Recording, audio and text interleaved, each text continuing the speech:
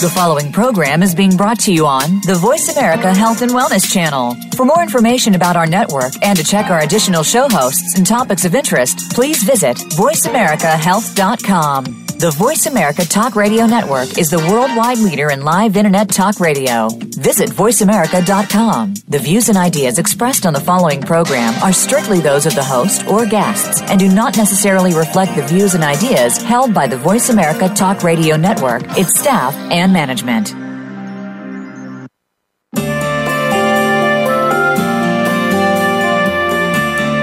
Welcome to Miracles in Recovery with Ray Lynch. If you are one of the millions of people facing addiction issues or the loved one of someone who is, we're here to help and to discuss solutions. Hope is in your corner. Now, here's your host, Ray Lynch.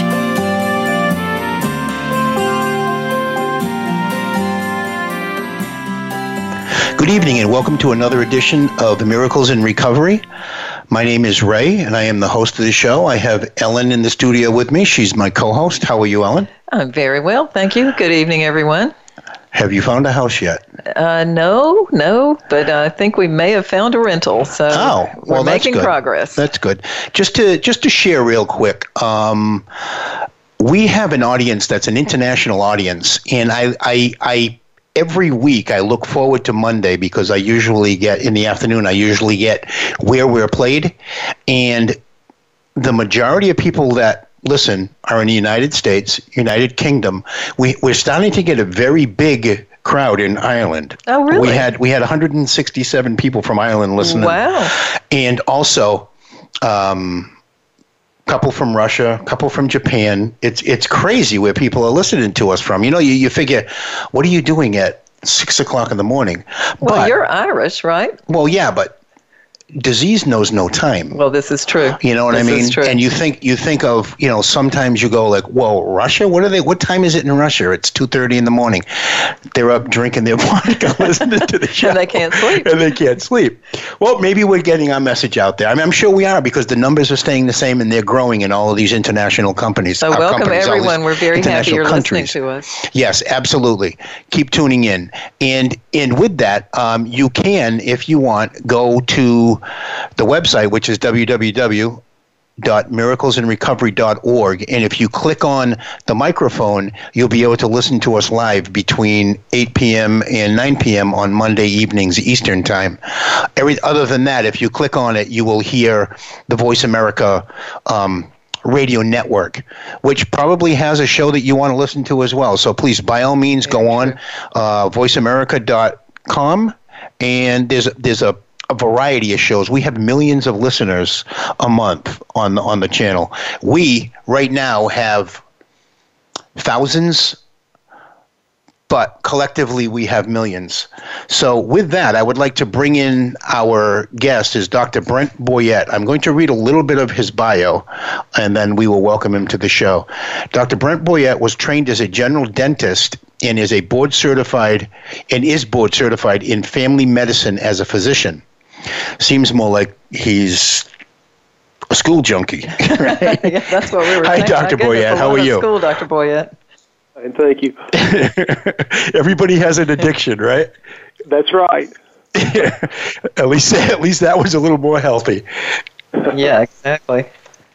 So you were a dentist at first, and you became board certified in addiction medicine. How did you come about that? Like going from dentistry to being an addictionologist or whatever it is that you do with addiction?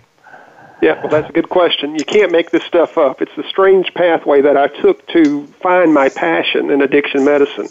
I actually was trained in the early 1990s as a dentist, and felt led just to go further in my education, so I finished dental school and went straight into medical school, did 4 years of dentistry, did 4 years of medical school, did a family medicine residency for 3 years, and then I came back to a small rural area in northwest Alabama and began to practice general dentistry and primary care medicine.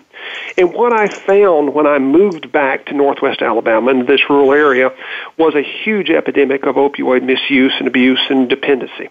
And it was not being diagnosed, and it certainly was not being treated. And I saw this both as a dentist and as a physician. I worked in emergency departments in small little rural ERs. We would receive phone calls in the dental office on Friday afternoons with toothaches and things that just patients were asking for pain medications, and ERs visits were often driven around pain syndromes that you couldn't necessarily dispute, but you had this sense that there was something else going on. And so in the ERs, the nurses became, and then the physicians as well, kind of became calloused and jaded over the whole situation. You would see healthcare providers that would kind of roll their eyes and say, she's back again, or he's back again. And we would use these terms like frequent flyers or drug seekers to describe these patients that seem to be desperate. And there's always this drama that is associated with it. And so I became fascinated with this chronic pain / dependency type phenomenon, and I began to focus my studies in the area of addiction medicine, and I went back and became board certified in the field of addiction medicine. And that's what really ignited my passion, was just the need for the people in my area that needed a scientific approach to deal with this juggernaut of a disease that was not well recognized and not well treated. How do you think the whole pain the opioid use disorder or disease got started? It sounds like, are you talking like in the 90s or the early 2000s when you began to see this phenomenon? Yeah, that's kind of an interesting story about how this particular epidemic got started in the late 1990s. If you go back 100 years ago, we had a similar epidemic in the United States around the late 1800s and the early 1900s that led to legislation that came out of Washington, like the Harrison Act. Also, even led to other types of legislation like prohibition on alcohol and so forth.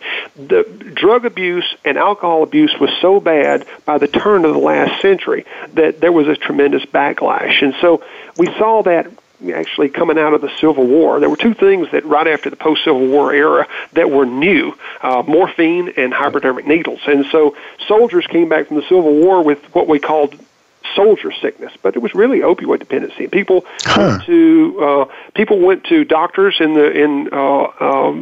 areas throughout the United States and received medications like laudanum and those kinds of things. And very commonly, what you would see back in that 100 years ago and a little beyond was that the doctors had proprietary formulas. So in other words, you could go and come to my office and receive Dr. Boyette's secret formula for melancholy mood. And it might have a tincture of cocaine, and it might have some opioids in there. And I didn't have to disclose what that was because it was proprietary. And the only thing that you knew is when you took my medicine, you felt better. And when you didn't take it, you are sick. And so it's kind of like when you see in the movies and the doctor came through town with his covered wagon and all his little spirits and stuff. I mean, that was kind of like the reality, right? Like, I mean, they made up these little concoctions, and it was Dr. Jones's feel-good juice and Dr. Boyette's cuckoo sauce. People would do mail order type prescribing type habits. If you really want to read a good book that describes the history of addiction in the United States, get the book by White. The author's name is White, and the book is called Slaying the Dragon. And it's a very good book that kind of chronicles the history of substance use disorders in the United States and how this has been passed around like a hot potato between the faith community, between the medical community, between the criminal justice system, and how it's just throughout the history, how it's kind of occurred. It's really kind of a sad read in a lot of ways because the healthcare system has failed addiction in a lot of ways. And so hopefully we're making up for lost time now. Well, I hear your passion when you speak about it. I have shaken your hand before. I used to work at a lab that you came in, share your wisdom about substance abuse and how it affects our community and ultimately the nation and the world. And I always used to smile. And I had a background, a personal background in substance abuse, I used to like to sit in your lectures and have you share with the sales reps that had no clue, and I would see like a spark in their eye, like like, you know what I mean? Like you woke something up in them that they had no clue, that they were looking down their nose at somebody just the other day because they were an addict. And I think that the great thing is hearing the passion in your voice. I'm grateful that you still haven't lost that yet. Absolutely. You know, Ellen, you mentioned the concept of pain and how that plays into this. I think it's important to point out that at the root of all addiction, there is pain. It doesn't matter whether we're talking about alcohol, tobacco, benzodiazepines, stimulants like cocaine and methamphetamine, and even opioids. At the end of the day, it's all pain medication. Whether we're talking about physical pain or emotional pain or the combination of physical and emotional pain, it's all the same thing. And so what people need to understand about addiction is it may start out as a motivation to pursue pleasure, but very quickly, as opioid tolerance and drug tolerance occurs, dependence sets in, then it becomes quickly turning from a motivation to pursue pleasure to a motivation to avoid pain. And that's what people need to understand. That's the motivation for the continued use, because here's the situation. Once the brain becomes damaged through repetitive dosing of opioids or any other pleasure-producing substance that releases dopamine into the brain, the sober for those patients is not the same sober as you and I might know about. And it takes a long time to recover from that. And even with the recovery, the memory reward circuitry is still there, and triggers and cues still play a vital role, and every day is a day of effort to maintain a recovery for people. It gets easier as time goes on, and I think that people get stronger in their recovery. But it's not a curable disease. Just to jump on that, like I said, I'm a recovering addict and I have 28 years clean. And I still say, when I say that, I always justify that by saying, but today is a good day to get high. Being an addict, that is always an option. It may not be the option that I want to play on today, and I have, like you said, it gets easier. That is still an option. And I have a Rolodex of tools that I have built up along the way to be able to use before I have to pull that use card. But that card is still there, and if I ever forget that I'm an addict and today's a good day to use, I will probably be on the wrong side of a needle again and not know how I got there. That's true. And let me also point out that it's important to protect your recovery not only from street dealers, but from physicians as well. In other words, when a person develops an opioid dependency in particular, that will never be a person that can walk into the dental office and say, sure, doc, just write a few Percocets. I'll just use them if I need them. That's not you. You know, that's not you, and that's a fool's errand to begin with.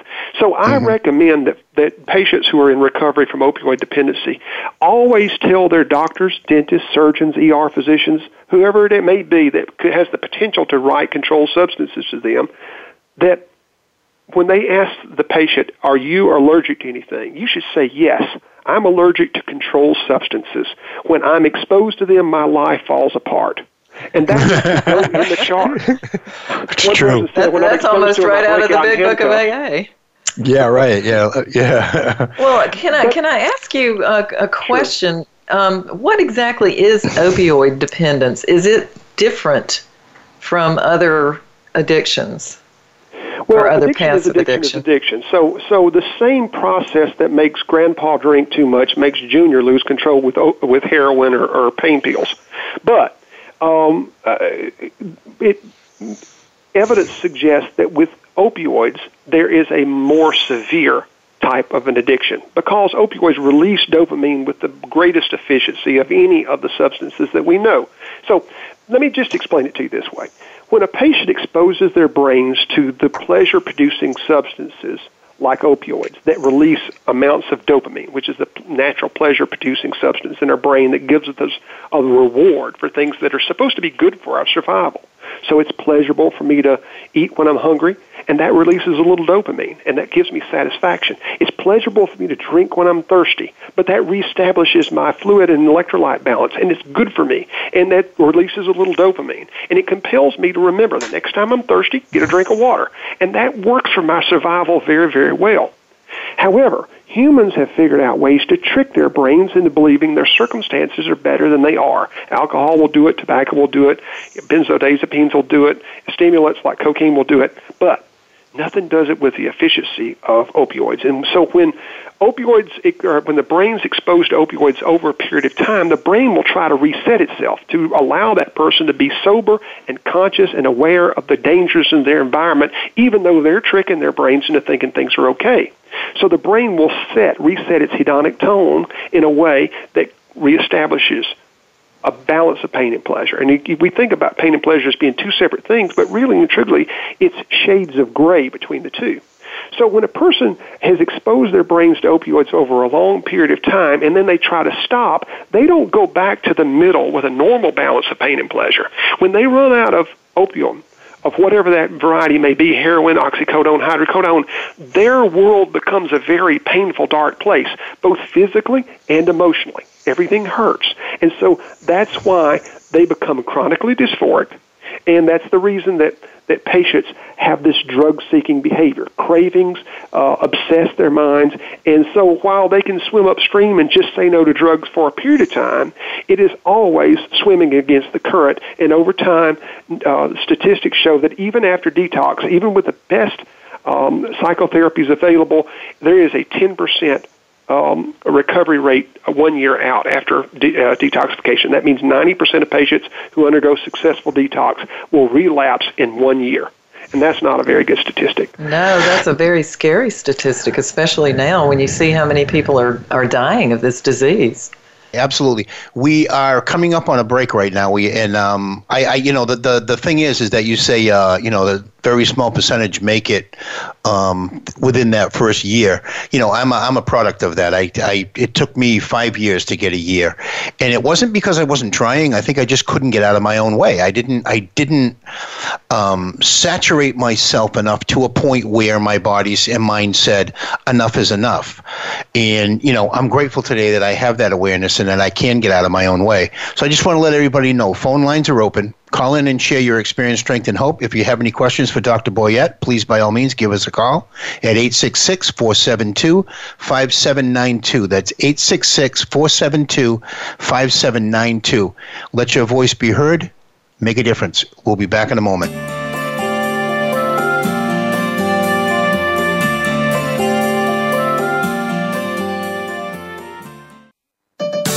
Your life, your health, your network. You're listening to Voice America Health and Wellness. Relationship issues? Anxious? Parenting challenges? No more. Learn how to live your best life. Tune into Straight Talk with top psychotherapist, relationship, and anxiety expert, Sandra Reich. In this program, you'll learn how to transform your challenges into effective solutions, whether it's relationships, parenting, anxiety issues, or other life traps that you struggle with. Sandra will show you how to change them and how to live the life of your dreams. Listen every Thursday afternoon at 6 p.m. Eastern Time and 3 p.m. Pacific Time on the Voice America Health and Wellness Channel. Explore the power of natural healing with Howard Strauss. Join us each week for an informative program that'll help you learn effective healing methods using natural remedies. Howard's guests include top researchers, authors, and experts who will share their views on a variety of natural products and healing methods that really work. Tune in to The Power of Natural Healing with Howard Strauss, Mondays at 11 a.m. Pacific Time, 2 p.m. Eastern Time on the Voice America Health and Wellness Channel. When a woman is diagnosed with breast cancer, it's probably the most frightening thing that's ever happened to her. Friends and family often don't know what to do for support, not to mention the patient herself. That's where Breast Friends Cancer Support Radio comes in. Join Becky Olson and Sharon Hennepin, breast cancer survivors and advocates. They help by providing inspiration, information, and most of all, hope. Tune in every Friday at 10 a.m. Pacific Time, 1 p.m. Eastern Time on the Voice America Health and Wellness Channel. Tune in every Tuesday for C. diff, spores, and more with hosts Nancy Kerala and Dr. Chandrabali Ghosh. Our program is to provide information about C. diff, healthcare-associated infections, and more. Nancy is a C. diff survivor, healthcare professional, and the founder and executive director of the C. diff Foundation. And Dr. Ghosh is the chairperson of research and development for the C. diff Foundation. Together, with their guests, we'll explore infection prevention, treatments, environmental safety, and more. Listen every Tuesday at 2 p.m. Eastern Time, 11 a.m. Pacific on Voice America Health and Wellness. Step into a healthier you. Voice America Health and Wellness.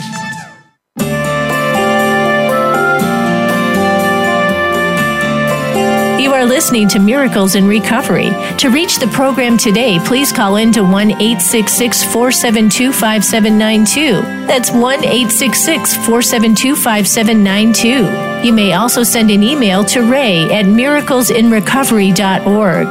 Now, back to this week's show.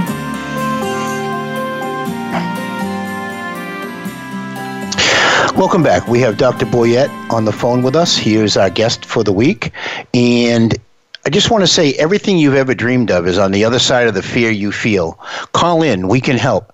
This gentleman on the line can help. He's helped thousands of people. You know, he has a very good message about recovery, a very good message about addiction, how it affects us in our lives, in our community, and in our world. You know, and a lot of people, the famous last word of an addict is, "It'll never happen to me, and I'm not hurting anyone but myself." Stop and look around and look where you are. You know, you knock on the devil's door too many times, and sooner or later, guess what? He's going to answer, and you won't be around to be able to hear a message of hope.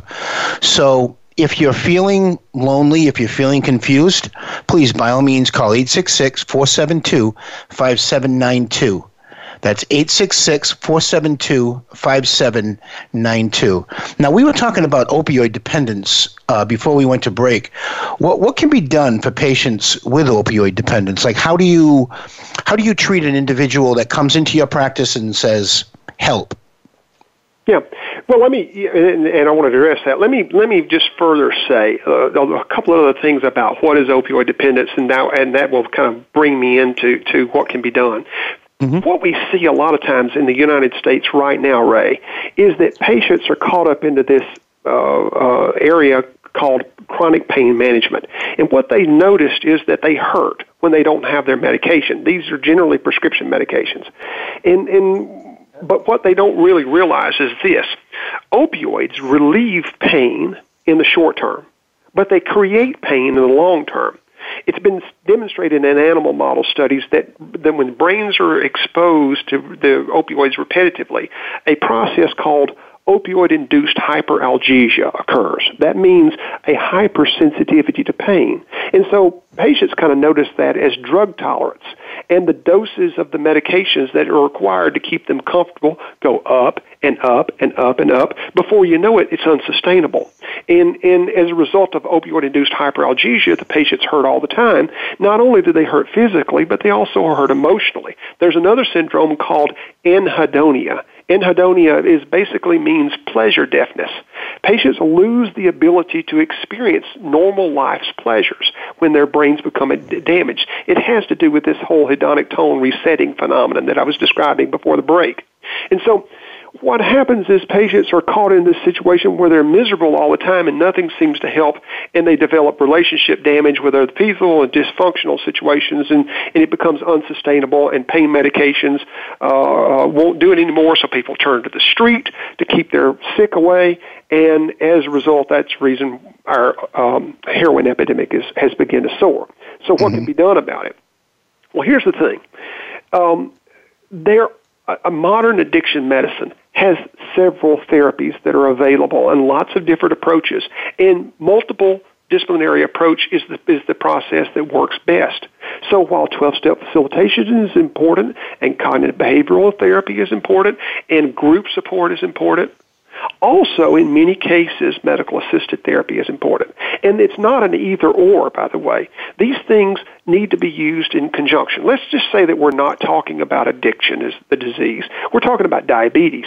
No doctor is ever going to say to you, I'm going to give you insulin for your diabetes. Eat anything you want to and don't worry about exercising. You've got insulin. No, you take the medicine plus you change your lifestyle.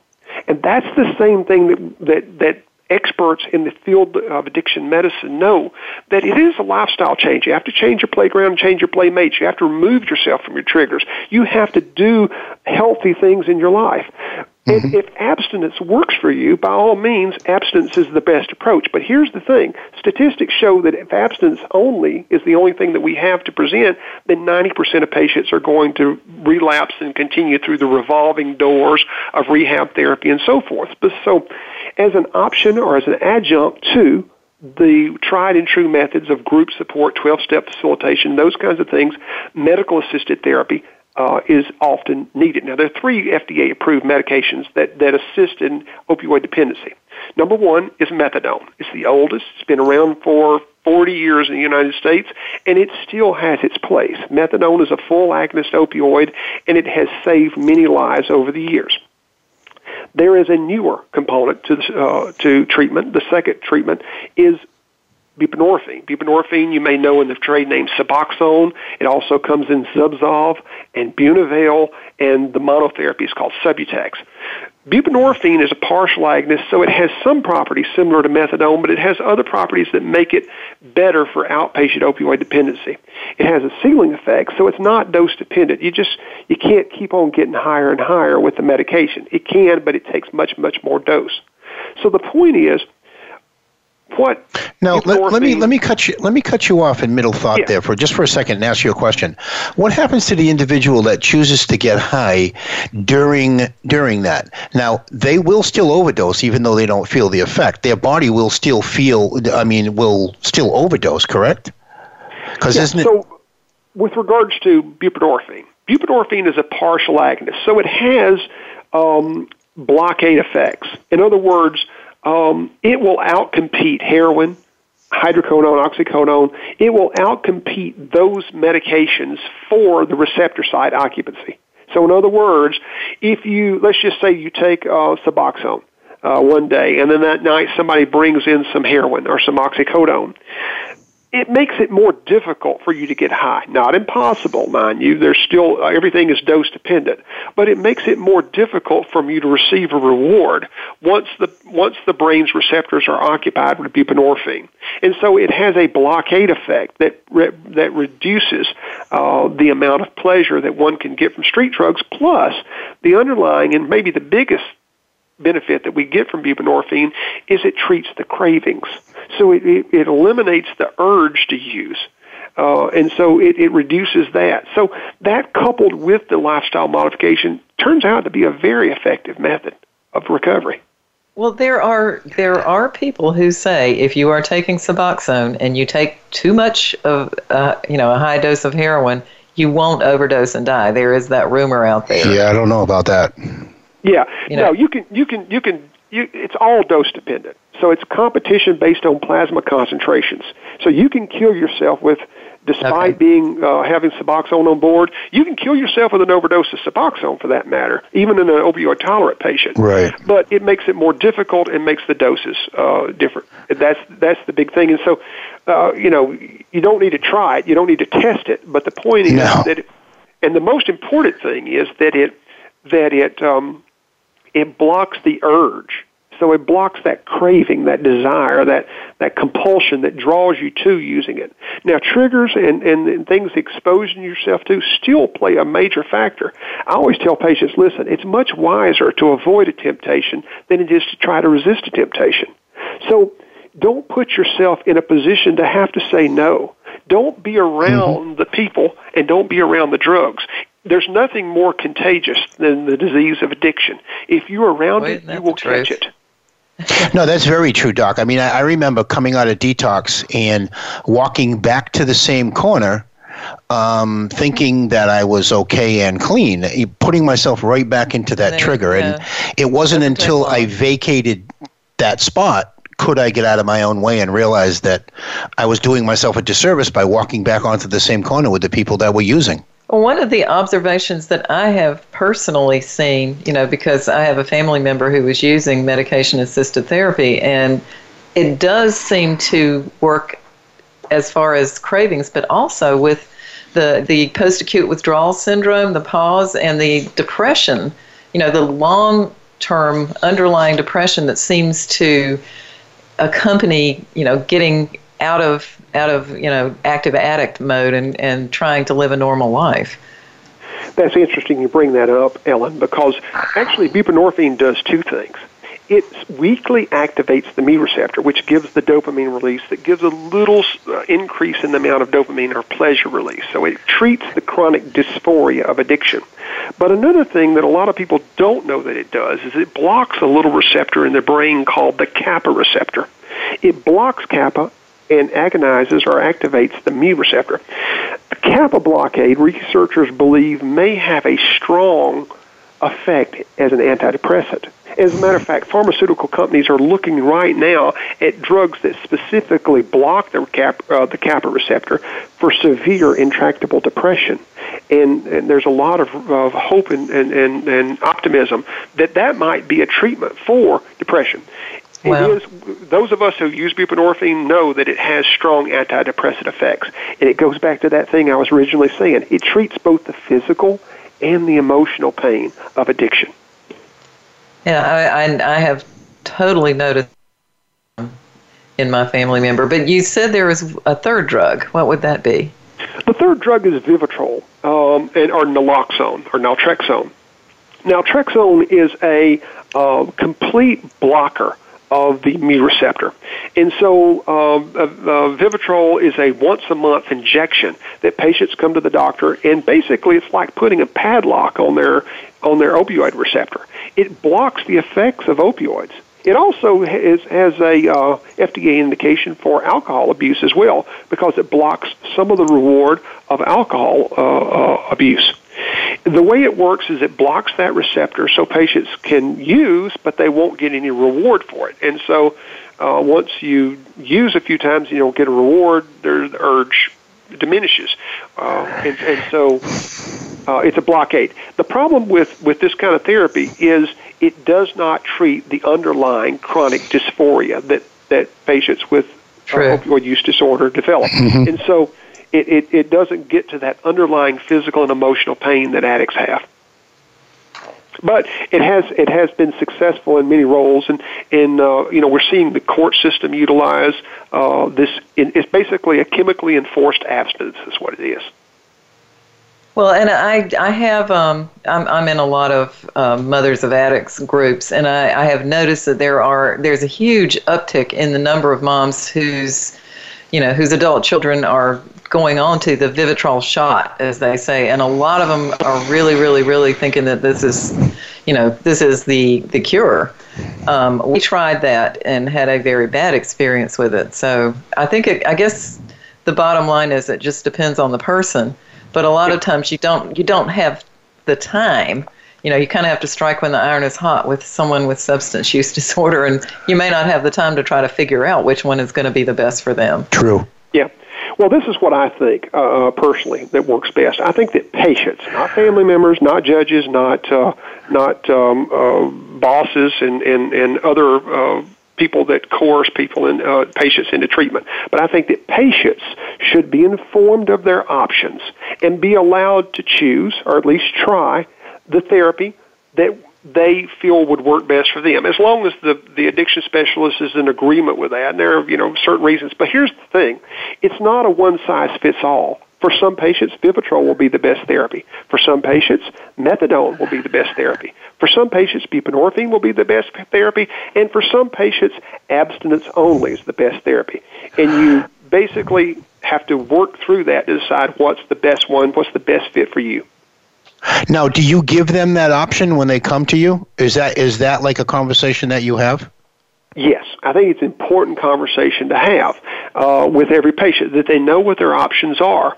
Many of the patients have tried other options, and so they're there. They listen. I've been down the abstinence-only situation a few times. It hasn't worked for me. I've tried some other things, or maybe patients are just reluctant to listen. I know I can't take abstinence only, and so I think that the patient's decision plays an important role in what is done. Now, let me ask you a question, though, Doc. Because like you said about methadone, I mean, I've had my my share of methadone early on in recovery when I was trying to, get one day clean. And I have friends that, like I said, I've been clean for 28 years. I have friends that are still on a maintenance program 28, 30 years later. Yours is more of a temporary. Yours isn't like a long-term, let's just put you on this and let you go by the wayside and, be a kind of productive member of society, right? No, I wouldn't say that mine is just a temporary situation. I wouldn't characterize it that way. The truth of the matter is this. Addiction, opioid use disorder, and all addictions for that matter, are chronic diseases. So Suboxone, Zubsolv, Bunovel, buprenorphine will no more cure your addiction than insulin cures diabetes or high blood pressure medicine cures hypertension. It is a management tool only. And it gives people the opportunity to change their life, to develop coping skills, to develop other types of interventions through group support, education. Listen, learning and understanding your own brain and your own behavior is an important healing tool itself. So it allows that. But I will tell you this. Some patients will go on buprenorphine for a period of time, taper off, and stay in abstinence recovery long term. Other patients will go on buprenorphine, taper off, stay in recovery for a period of time, long period or short period, and then have to go back on it. And then other patients may have to be on it long term. That is to say, they take it every day for the rest of their lives. Think about this. Worst case scenario, if you put a film under your tongue or against your cheek once a day, every day for the rest of your life, and you go to the nursing home taking this stuff, and at the end of your life, you look back and you were a good mother. You held down a job. You paid your taxes. You stayed out of trouble with the law. You were a respectable person who took care of their own responsibilities in life, and you just took a medicine every day. It's a small price to pay, in my opinion. That's very true. That's very, very true. That's very true. The issue here is recovery, and what we're really dealing with here is life repair, and that's the goal. And however we can repair the life, that's the way we should do it. And sadly, some or the majority of 12-step, quote-unquote, programs or gurus are they get on that word abstinence, and that's the only thing that they see. They don't see, like, I've seen people speaking about being in recovery and getting a 1-year medallion, but they're on methadone. Hey, something? More power to you. Your life is becoming greater than it was when you were, out there struggling on heroin. To thine own self be true. It's not my opinion of what it is that you're doing with your life. And if, like you said, there are a lot of people in the room who will say you are not clean. But shame on those people. I agree. Because like what the doctor just said, if all you have to do is stick a little pill underneath your tongue and you go to the nursing home and you look back and you were a good mother and a good father and a productive member of society and you did everything you had to do just because you were putting a little pill under your tongue, God love you. We will be back in a moment. That's a great line to stop on because it's not about using, it's about recovery. And if a little piece of paper, a little pill gets you to that point, then we'll be back in a moment. What you need to do.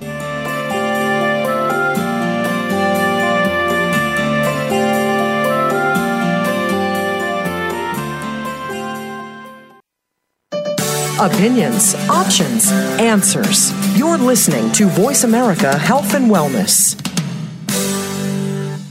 If you're busy, stressed, and can't ever seem to find the time to add in those new healthy habits, you need to check out Lisa Lutan's Busy, Stressed, and Food Obsessed show.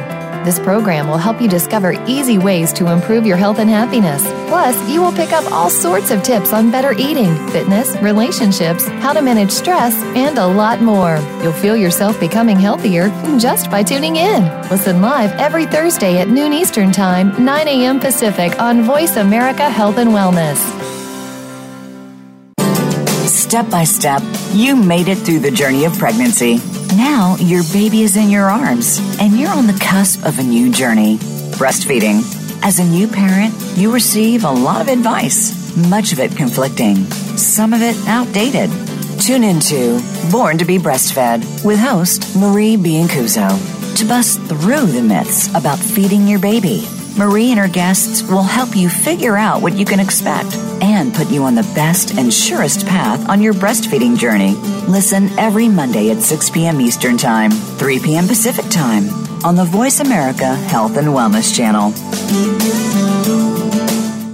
Do you find yourself caring for people in multiple generations? Are you exhausted, stressed, and overwhelmed? Instead of spending hours searching for resources and information, Dr. Merrill and her guests will provide you with practical, everyday information and solutions to help make your life easier. Tune into Caught Between Generations, Thursdays at 12 noon Pacific Time, 3 p.m. Eastern Time on the Voice America Health and Wellness Channel.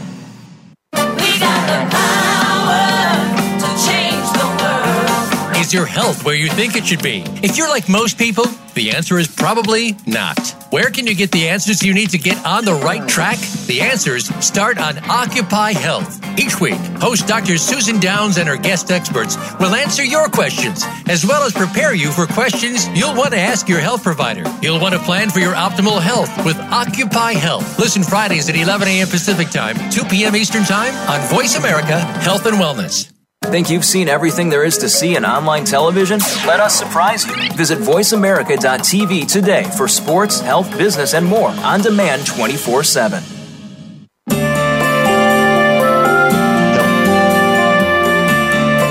You are listening to Miracles in Recovery. To reach the program today, please call in to 1-866-472-5792. That's 1-866-472-5792. You may also send an email to ray@miraclesinrecovery.org. Now, back to this week's show.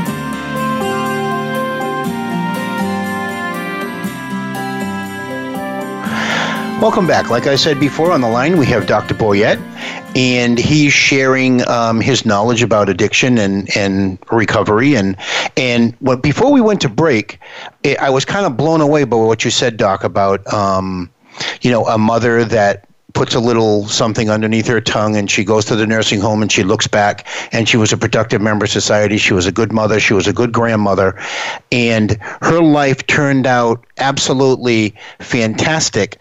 And she had to take this little pill for X amount of years.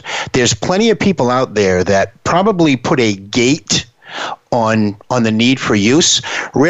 Actually, I don't have a use for somebody like that, because they're throwing their thought process, prejudices onto me and my process of trying to make my life better.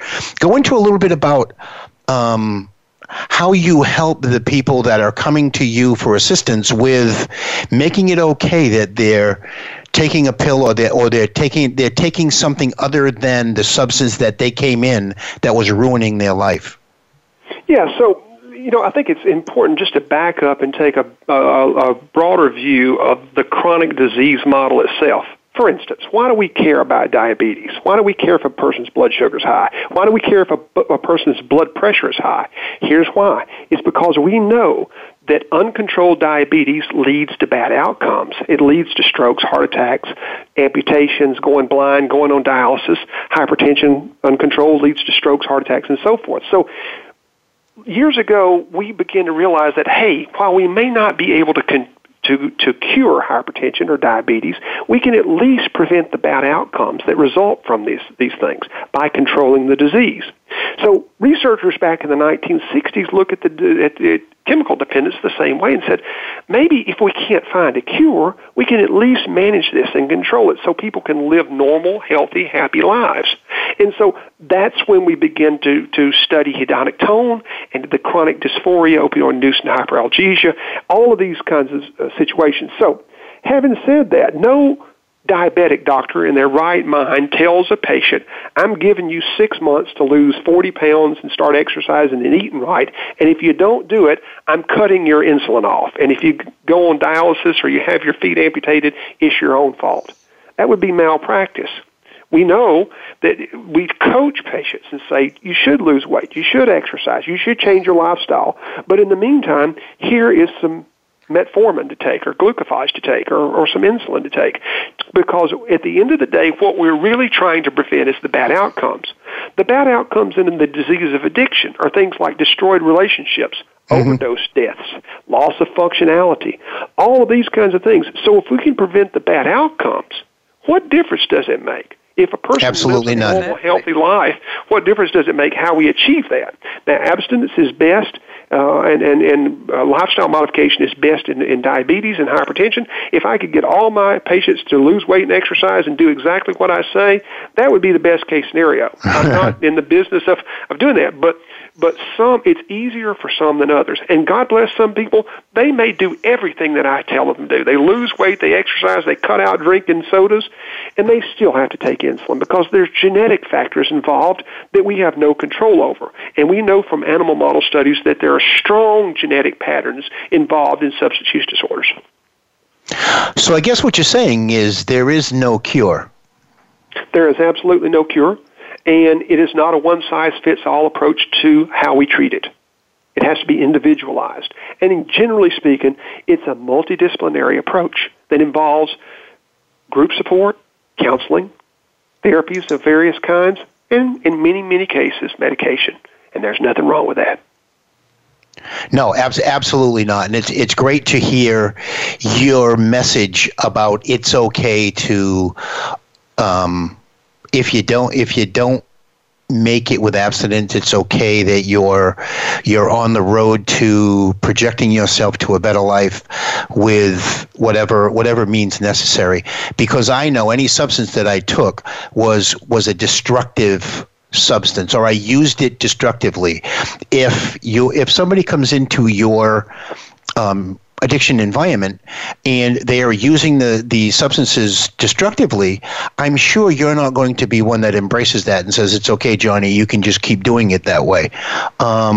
So I guess, like you said, there are all different approaches for different people, and to have an open mind and to have the commonality that you have about that it's okay that one does it one way and another does it another, only makes it better for the people that come to visit you. Absolutely. I agree. Listen, we all in the recovery community need to work together. Imagine that we're not talking about addiction, but we're talking about musculoskeletal disorders. And imagine a world in which orthopedic surgeons say, never go see a physical therapist because what they offer doesn't work. Or never see a rheumatologist because medication has no role in musculoskeletal disorders. Right. No. The truth is orthopedic surgeons, physical therapists, rheumatologists all work together collaboratively, refer to each other, and utilize each other's resources.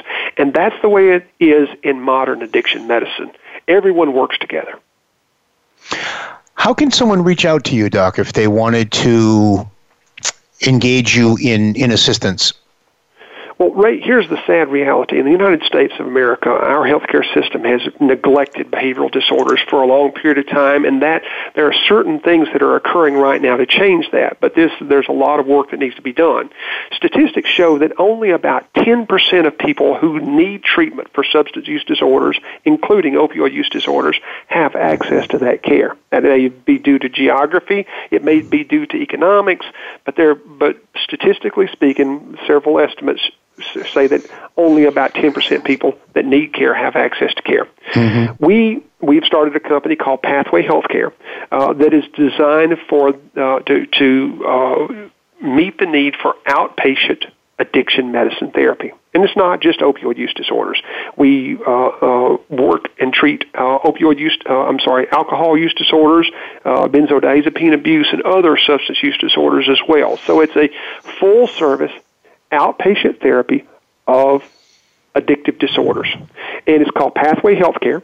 Our website is pathwayhealthcare.com, and we're in the process of opening clinics and working in different communities. And so that's what we're trying to do. And one of our missions is to meet the unmet need and increase access to care for quality addiction medicine in the United States. And do you have a clinic open now, correct? We do. We have actually 3 clinics open now, and we have several coming open in the next few months. So we have a clinic in Madison. We have 2 clinics in Alabama. We have a clinic in Tennessee and a clinic in Dallas, Texas. and soon to have a couple in Mississippi and one in Columbus, Ohio. When someone is looking for a provider to assist them in this type of, I guess, medicine, really, what would you recommend that they look for? And the reason that I'm asking this is, in my experience, a lot of times you will go to a provider and, it's a gynecologist or it's a plastic surgeon, and their offices look like the old pill mills of the prior decade. A lot of people seem to be cashing in on it. They're cash only. They won't file insurance. Right. What should somebody be looking for? Yeah, I know exactly what you're saying. So, and I wish I could say that there was good access to this kind of care, but one good thing to look for is board certification. Addiction medicine is a medical specialty that is currently fully recognized by the American Board of Medical Specialties.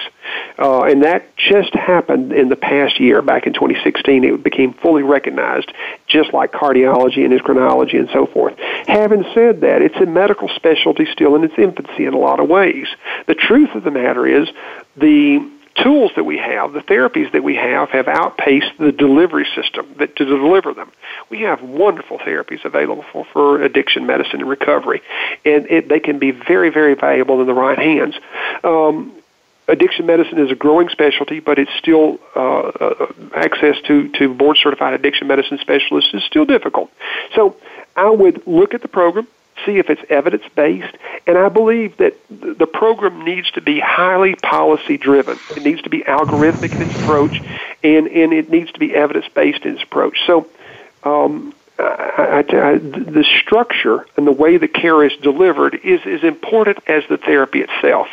And by structure, what I mean is that it needs to be laid out proactively so that the doctor and patient agree upon what actions will be taken for certain situations, for whatever situations come along. So it's discussed in advance, and we know what happens for relapse as a result of relapse, or we know what happens as a result of lost medication or other unforeseeable type things that come up. So all that needs to be set up in policy, and the patients need to be informed of it on the front end, and it needs to be worked that way. The American Society of Addiction Medicine is another great resource that you can go and find providers in certain areas, and that would be, I believe the website is asam.org, and so that may also be a good way to find providers. Doc, we need you in Florida. Yes, we do. we need your wisdom down here in Florida. I think you better. I think you're going to. You were talking about North Florida. Come on down here. Right. Head south. Head to paradise, will you? Well, we would love to. We would love to get down there. And so, I mean, part of the thing is as you know, we have to have physicians, and so well-trained physicians are a rare commodity. And so, what we do have a training program, but we really like to have board-certified doctors as our medical directors in our programs. Well, I mean that's the only way to go. I mean, if you're a Highline addiction service, then you can't be one of the fly-by-nights that are just handing the pills out the back door or taking cash and just all the things that do happen more than not. And I think ultimately if you start making a mark with Pathmark, then people will stop following your lead, and you're at the head of the curve. Yeah, instead of it being a semi-sleazy type of industrial complex. I think you and people who are working like you are elevating this to where it needs to be, because there are a lot of people who can be saved, and Absolutely. I've seen it firsthand. And our model is set up so that patients will have all levels of care. So, for instance, there'll be medical assisted therapy, there'll be individual counseling, there'll be group counseling, they'll have access to intensive outpatient programs, also have access to residential communities, and even inpatient programs. So we will have a way of referral. If we don't provide those things ourselves, we'll have a means of referral for every level of care. And I mentioned that it's not a one-size-fits-all, and that some patients will be better served by methadone, and some patients will be better served by abstinence. Mm-hmm. And so there need to be ways by which we can make those referrals in those areas. And so that's the reason when we come into an area that we make sure that we have the wraparound support that we need to take care of the full spectrum of addictive disorder, or levels of patients with addictive disorders. And so that's the reason why it's a slow building process. You have to have all of that infrastructure and the wraparound services available before you set up shop. Well, sadly, Doc, we've come to a close and we haven't even scratched the surface. An hour on nights like this really doesn't do us justice. We're going to have to ultimately have you come on and share a little bit more of your wisdom and hope and faith. Yeah, let us know how you're doing. Back to the top of the show, where do you find time to do your dental work? Well, that's interesting. The truth is, Ray, that over the past 2 to 3 years, I have phased out of dentistry, and I've been doing addiction medicine for about 10 years now, and it has over time become an increasingly focus of my attention, and my passion has grown with regards to this because I've just seen how this can change lives and help people regain their function, their relationships with others, their ability to contribute. And that has fueled my passion. So here's the thing regarding my dentistry. While I am a dentist and will always be a dentist, I am no longer licensed to practice dentistry. I let my license lapse so that I can focus specifically on addiction medicine. And that's where my passion is, and that's where my focus is now. Awesome. Well, that's about all the time we have this week, Doc. I'm totally grateful that you came on to share your wisdom with addiction, and I'm sure Ellen would like to say goodnight to you, but I think we have about 30 seconds left. So. Well, we definitely do appreciate your coming on and sharing your wisdom and sharing your forward thinking, because yes. we really have a problem in our country, and I think you and people like you are going to save us. Absolutely, Doc. I appreciate the opportunity to get this word out. So I think it's an important message, and I appreciate all that your show is doing as well. And get Andrew down here and start farming some doctors for us. We'll do that. For sure. Okay, Doc. Thank you. Tell him I said hi. Have a good night. Thank you. Good night. Good talking to you. Good night. Same here. And, of course, with Miracles in Recovery, hope is in your corner. Have a good night.